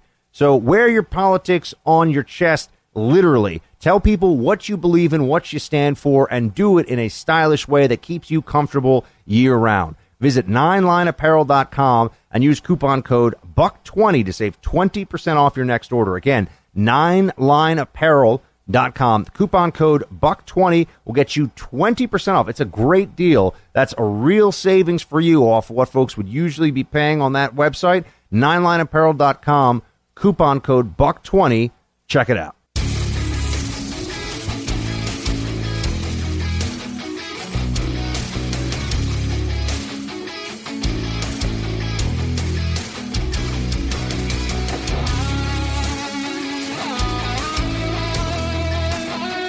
When I saw the interview, I thought that because they had to, distill it.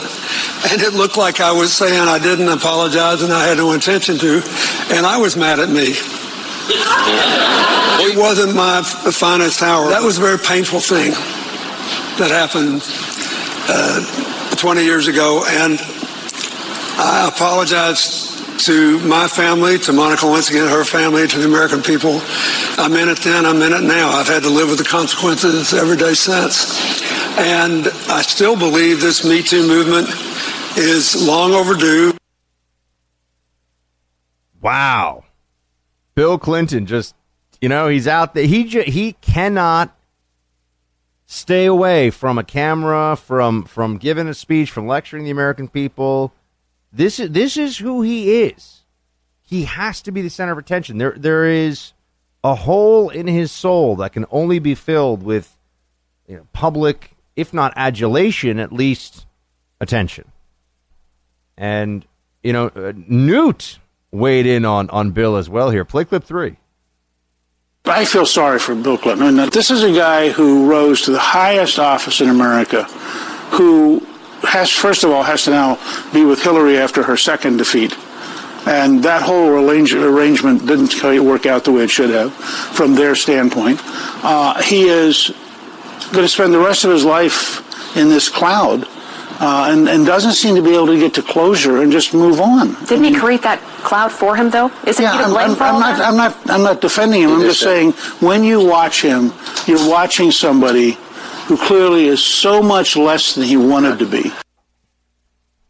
Yeah, I guess that's true. Although, I don't know if Bill Clinton has the introspection to really see it that way. I'm not sure that Bill Clinton is somebody who sits around saying, well, I've really disappointed myself. I really didn't live up to expectations of what I was supposed to be. So, maybe in his deepest, darkest moments. I also think that Newt was given a little bit of the rough stuff to Bill there when he said he has to, be with Hillary after her second defeat. Yeah, she's lost 2 presidential elections, and that's got to leave some difficult emotions and everything else, but it's also kind of he's stuck with, hello, I want to run again, number 3, I want to be a third-time loser. I mean, that's what might happen. Can you imagine that conversation, too? It's hard enough to have a difficult conversation, when you're in college with your girlfriend or something. Can you imagine you're married to Hillary for, whatever, going on 40 years now, and she's like, round 3, and you're like, oh my gosh. But the reality is, I think Bill would go for it because he doesn't know anything else. There is no part of him that's like, you know what, I'm just going to be a good person and a good neighbor and take care of my family and hang out. He has to be important. That's really what this is about. For a lot of people, politics, for a lot of politicians, politics is a proxy for their own self-importance. And that's why they are so drawn to it. And that's what the draw is for them. And so one of the funny things to watch play out is how people who are so motivated by their own massive egos, how they interact with each other. Because they're all like, oh, I'm all about the policies and, all that kind of stuff, I love America, and America loves me. See, now that I don't have a cold, I can actually kind of do it again. Or my cold's a little bit better.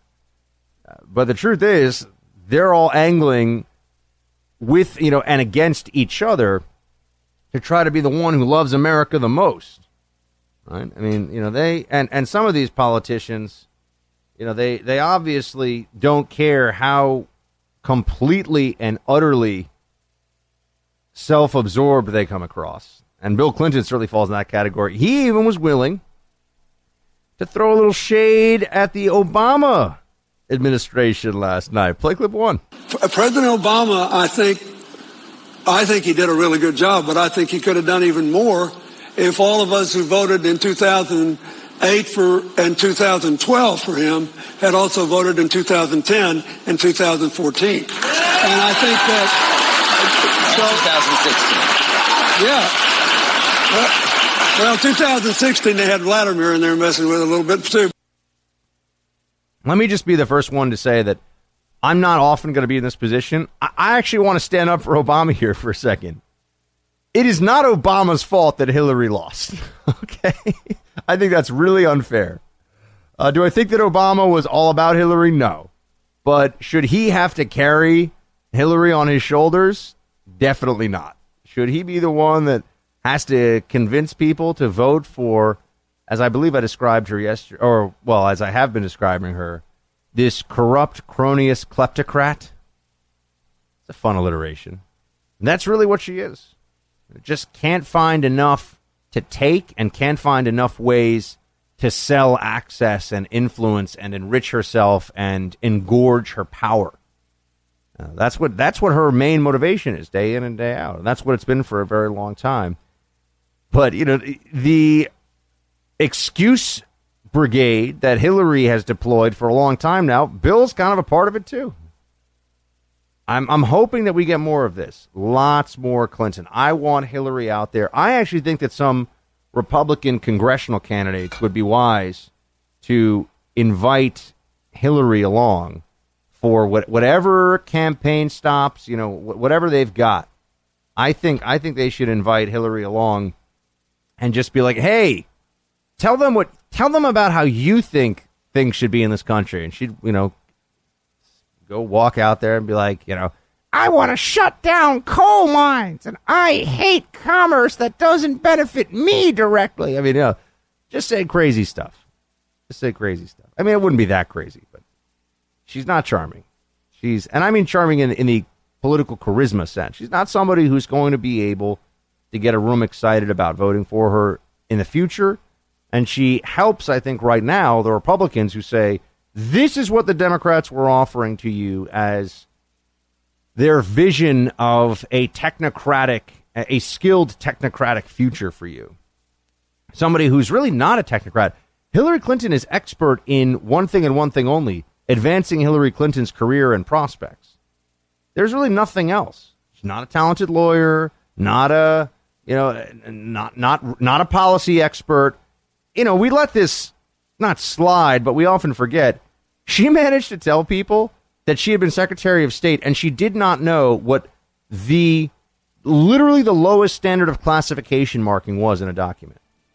If you walked into an investment bank and you said, I don't know what a stock is, people might wonder how competent you were as an investment banker or a stockbroker. But, Hillary can say that she basically wasn't able to read the documents that the State Department was producing and understand them, and everyone was okay with that. So anyway, more Bill Clinton is better. It'll help us out. It'll be good for the whole squad. I've got a whole lot more coming, team. Stay right there.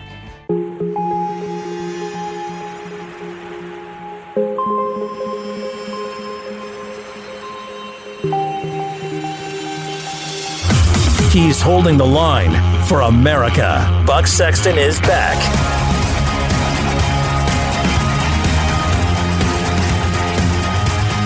I don't give a damn if the Philadelphia Eagles go to the White House or not. I'm glad he didn't and disinvited them. This is ridiculous. The world's at a tenuous point with North Korea. We're talking about a bunch of multimillionaire athletes who want to make a statement to Trump. Well, Trump made a statement to them. Don't come. We did something last season that was very special. It's a milestone here in the city of Philadelphia, our organization.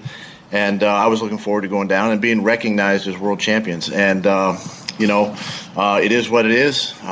We're here today, got an OTA practice. I'm focused on these next couple of days, getting through next week and on to training camp. So that's where we're at.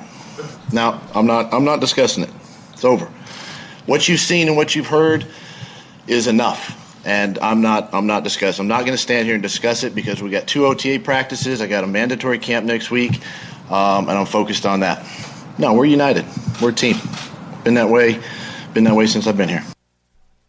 So the Eagles did not land at the White House, as you know. And now it's kind of funny because everyone's like, well, I guess that was a fun thing to talk about for a day or so. We were discussing it down here in D.C. in my new newsroom. And I know, right? I'm dropping all kinds of hints. The Buck is involved in a project, folks. Don't worry, it doesn't affect radio at all. Just going to be adding a missing piece to what I've been up to, which is going to be a lot of fun. I can't say more than that right now, but I do work in a newsroom these days before I go on radio, so I can say that. We were talking though about how this Eagle story, it's one of these things where it's such a talker. People have opinions on it, they want to share those opinions, but when push comes to shove, or when block comes to tackle, if you know what I... No, actually, that doesn't. That was super weak. I know Mike should give me a timeout for that one. Yeah, no good. Yeah. Wah, wah. But, the Eagles are... I mean, this whole story is one of these things where it just turns into a proxy for the cultural and political debates that are happening with in the rest of the country with other things that actually matter. At some point it turns into a who cares, right? I'm willing to even say that I am generally in favor of cutting back on the the pomp and ceremony of the White House and having these different visitors and all that kind of stuff, right? I'm not somebody who says, oh yeah, we should just have celebrities go down to the White House because why not? And I feel that way for every administration. And let's be honest, professional athletes are generally celebrities. Now, as we've been discussing, Kim Kardashian was there. She represents certainly a type of very lucrative celebrity. But she got results on a real issue. She got the president to pardon somebody. Just showing up for high fives, I don't know, for sports teams, I guess it's a fair use of the president's time. It's fine, but it's not really important. But I just think it's funny how many folks now are... Look, we all get caught in this, right? Because your political opponents start weighing in on this stuff, and they make it about all these other things. But then when everyone realizes that the dust is kind of settling and nothing really changed and doesn't really matter, that's when like, well, yeah, there's no reason to talk about that whole situation. We're too good. Lindsey Graham, I don't give a damn about the Eagles. That's pretty... No, it was not nearly Lindsey Graham. I don't give a damn. No, I can't do it. I can't really do a full-fledged... I'm not good at the Lindsey Graham impression. I feel like people think they're good. Lindsey Graham is kind of like a Scottish accent. People think they're good at it, but they're actually terrible. So I'm going to try to avoid that. But the Eagles head coach there, he's got to say this. I understand. I don't know. Producer Mike, is he a good guy? Do we know anything about the Eagles head coach? Do we like him? Yeah, I love him. I think he's a great guy. Oh, he's a good dude. Okay, yeah, so that's why I asked Mike. All right. Yeah, so, he's got to... Look, for his first priority, sticking by his team. I get that. But I'm glad that finally it sounds like we're going to move beyond this. But you know what's going to happen, folks? Here's a safe prediction. You ready for this one? The issue of locker rooms, staying in the locker room during the issue of locker rooms in general, staying in the locker room during the national anthem, raising, a fist during the anthem, taking a knee, that will all return. This is not, I can almost guarantee you, this is not the end of all of that. This is not the final word on whether people should kneel during the anthem or should be allowed to kneel during the anthem. Because remember, the policy just came out. And, Mike, all the teams, right, are subject to this now. So if someone kneels, the team gets fined. That's the rule right now. It's just some teams said they'd pay the fine. Correct, yes. The only team I've heard so far is the Jets. I don't know about others, though. Woody Johnson, which is quite a name, and that's coming from a guy named Buck Sexton. But I think Woody Johnson's got me beat, by the way. I think that's a fair thing to say. He's the owner there, and he says that he'll pay their fine. But in the whole country yesterday, if you were to look and see how much talk there was, I started off the show, or maybe I didn't start off the show, but early on in the show I said this. Yeah, why are we going to talk about the Social Security Trust Fund? It's only something that a huge portion of America is hoping will be there for them in their retirement to help them pay bills and live in retirement with dignity, right? That's, why focus on that? That's years down the line when we could spend time arguing about were they disinvited, were they being disrespectful and all that. It's just one of these things. If you stand out of the fray, well, then you let the other side get the edge. But you get in the fray, it's like if you wrestle with a pig, you're going to get muddy. I'm sure that's a saying somewhere. It's got to be a saying. Personally, I'd rather eat the pig because bacon is delicious. I think I might go get some bacon-wrapped dates tonight at this Spanish place I saw pretty close to my apartment, or my soon-to-be apartment, hopefully. All right, we are going to get into a roll call here in just a few minutes. You know what that means. We're going to have a whole lot of fun, so please, team, stay right there. It's coming up.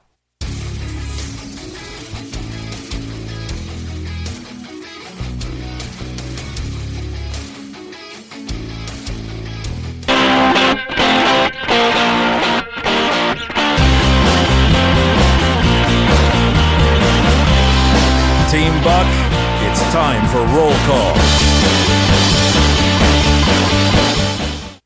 I feel like that rock song, sorry, my voice is still a little scratchy from the cold that I've had, but I feel like that rock song, it's going strong, and then at the end it kind of goes, na na na na na, na na na na na. It's not really, it does not maintain its initial level of awesome. So there's that. If you want to be a part of Roll Call, Facebook.com/Buck Sexton. That is the place for you to do the roll call. And you can also send us an email at official, that is official, teambuck@gmail.com. That's another fun place we can all hang out. So here we go. First up in the roll call, Deb, she writes, "Hi, Buck. Love your show." Like, people who want to be on roll call, they pay attention to these things. Like, what is the likeliest way to get this read on air? I would like to hear more about our debt and Social Security Medicare. Some insight is much needed on this.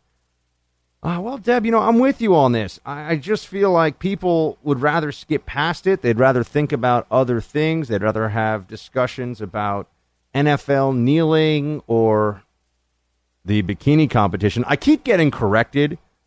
People keep telling me today, oh, no, it's the swimwear competition. Not a lot of one pieces, Miss America. Not a lot of one pieces. I'm just saying. And definitely not a lot of burkinis either, which is a thing you can buy, believe it or not. There are full-length bathing suit burqas that, let's say they leave a little too much to the imagination. You get excited about a little bit of ankle. Yeah, that's right. Get a little peek of that ankle bone. Ooh.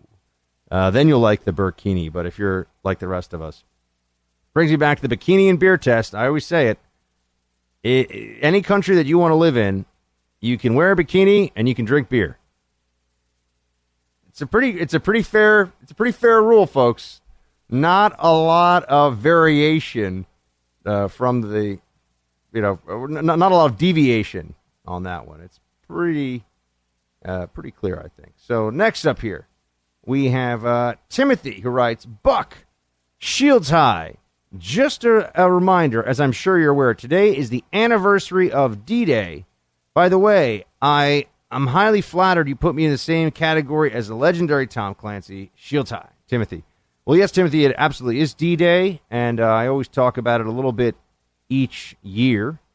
And, I think that, one day I would like to have the bandwidth and the ability to really do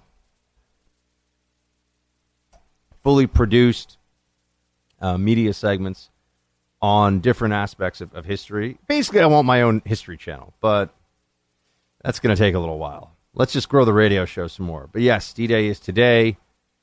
I got to say, the scene in Saving Private Ryan, where they arrive on that beach and they charge those Nazi machine gun nests, that's one of the best scenes in any movie I think I've ever seen.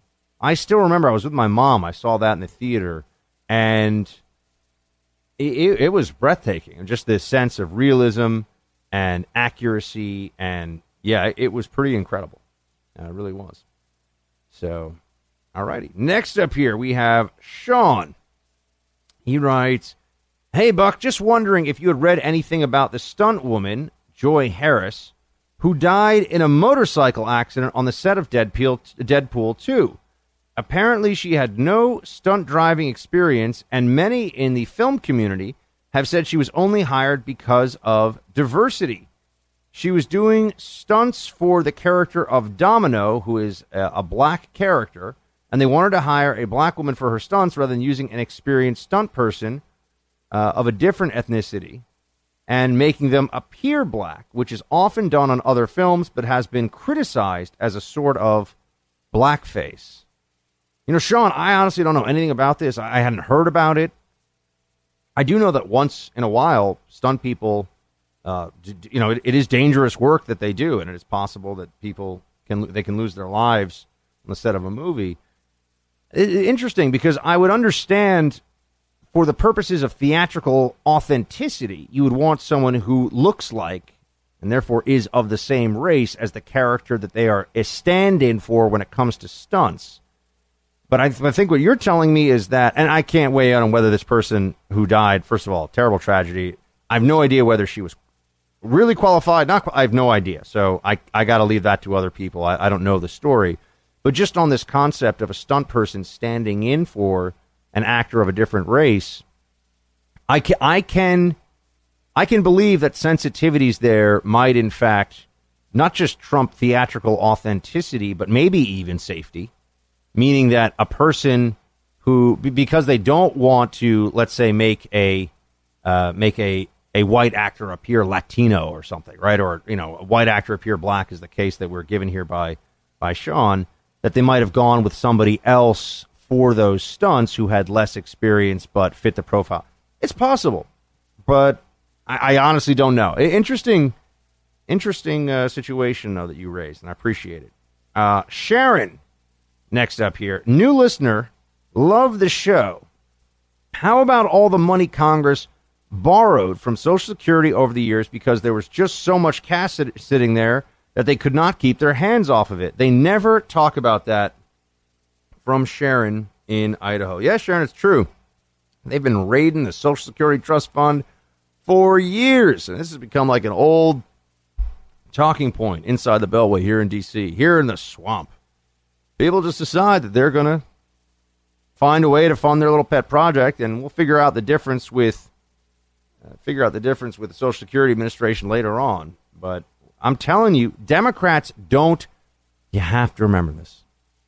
Democrats don't care if the Social Security Trust Fund runs low or if it even runs out of money, because they have a ready-made answer: raise taxes. Raise taxes. That's it. And by the time you get to the point where you say, well, hold on a second, we've been paying into this. This was supposed to work. This is supposed to be first of all, it was originally a very small retirement program. I believe it was mostly for, I don't want to speak out of turn on the specifics of, but it was a very small program.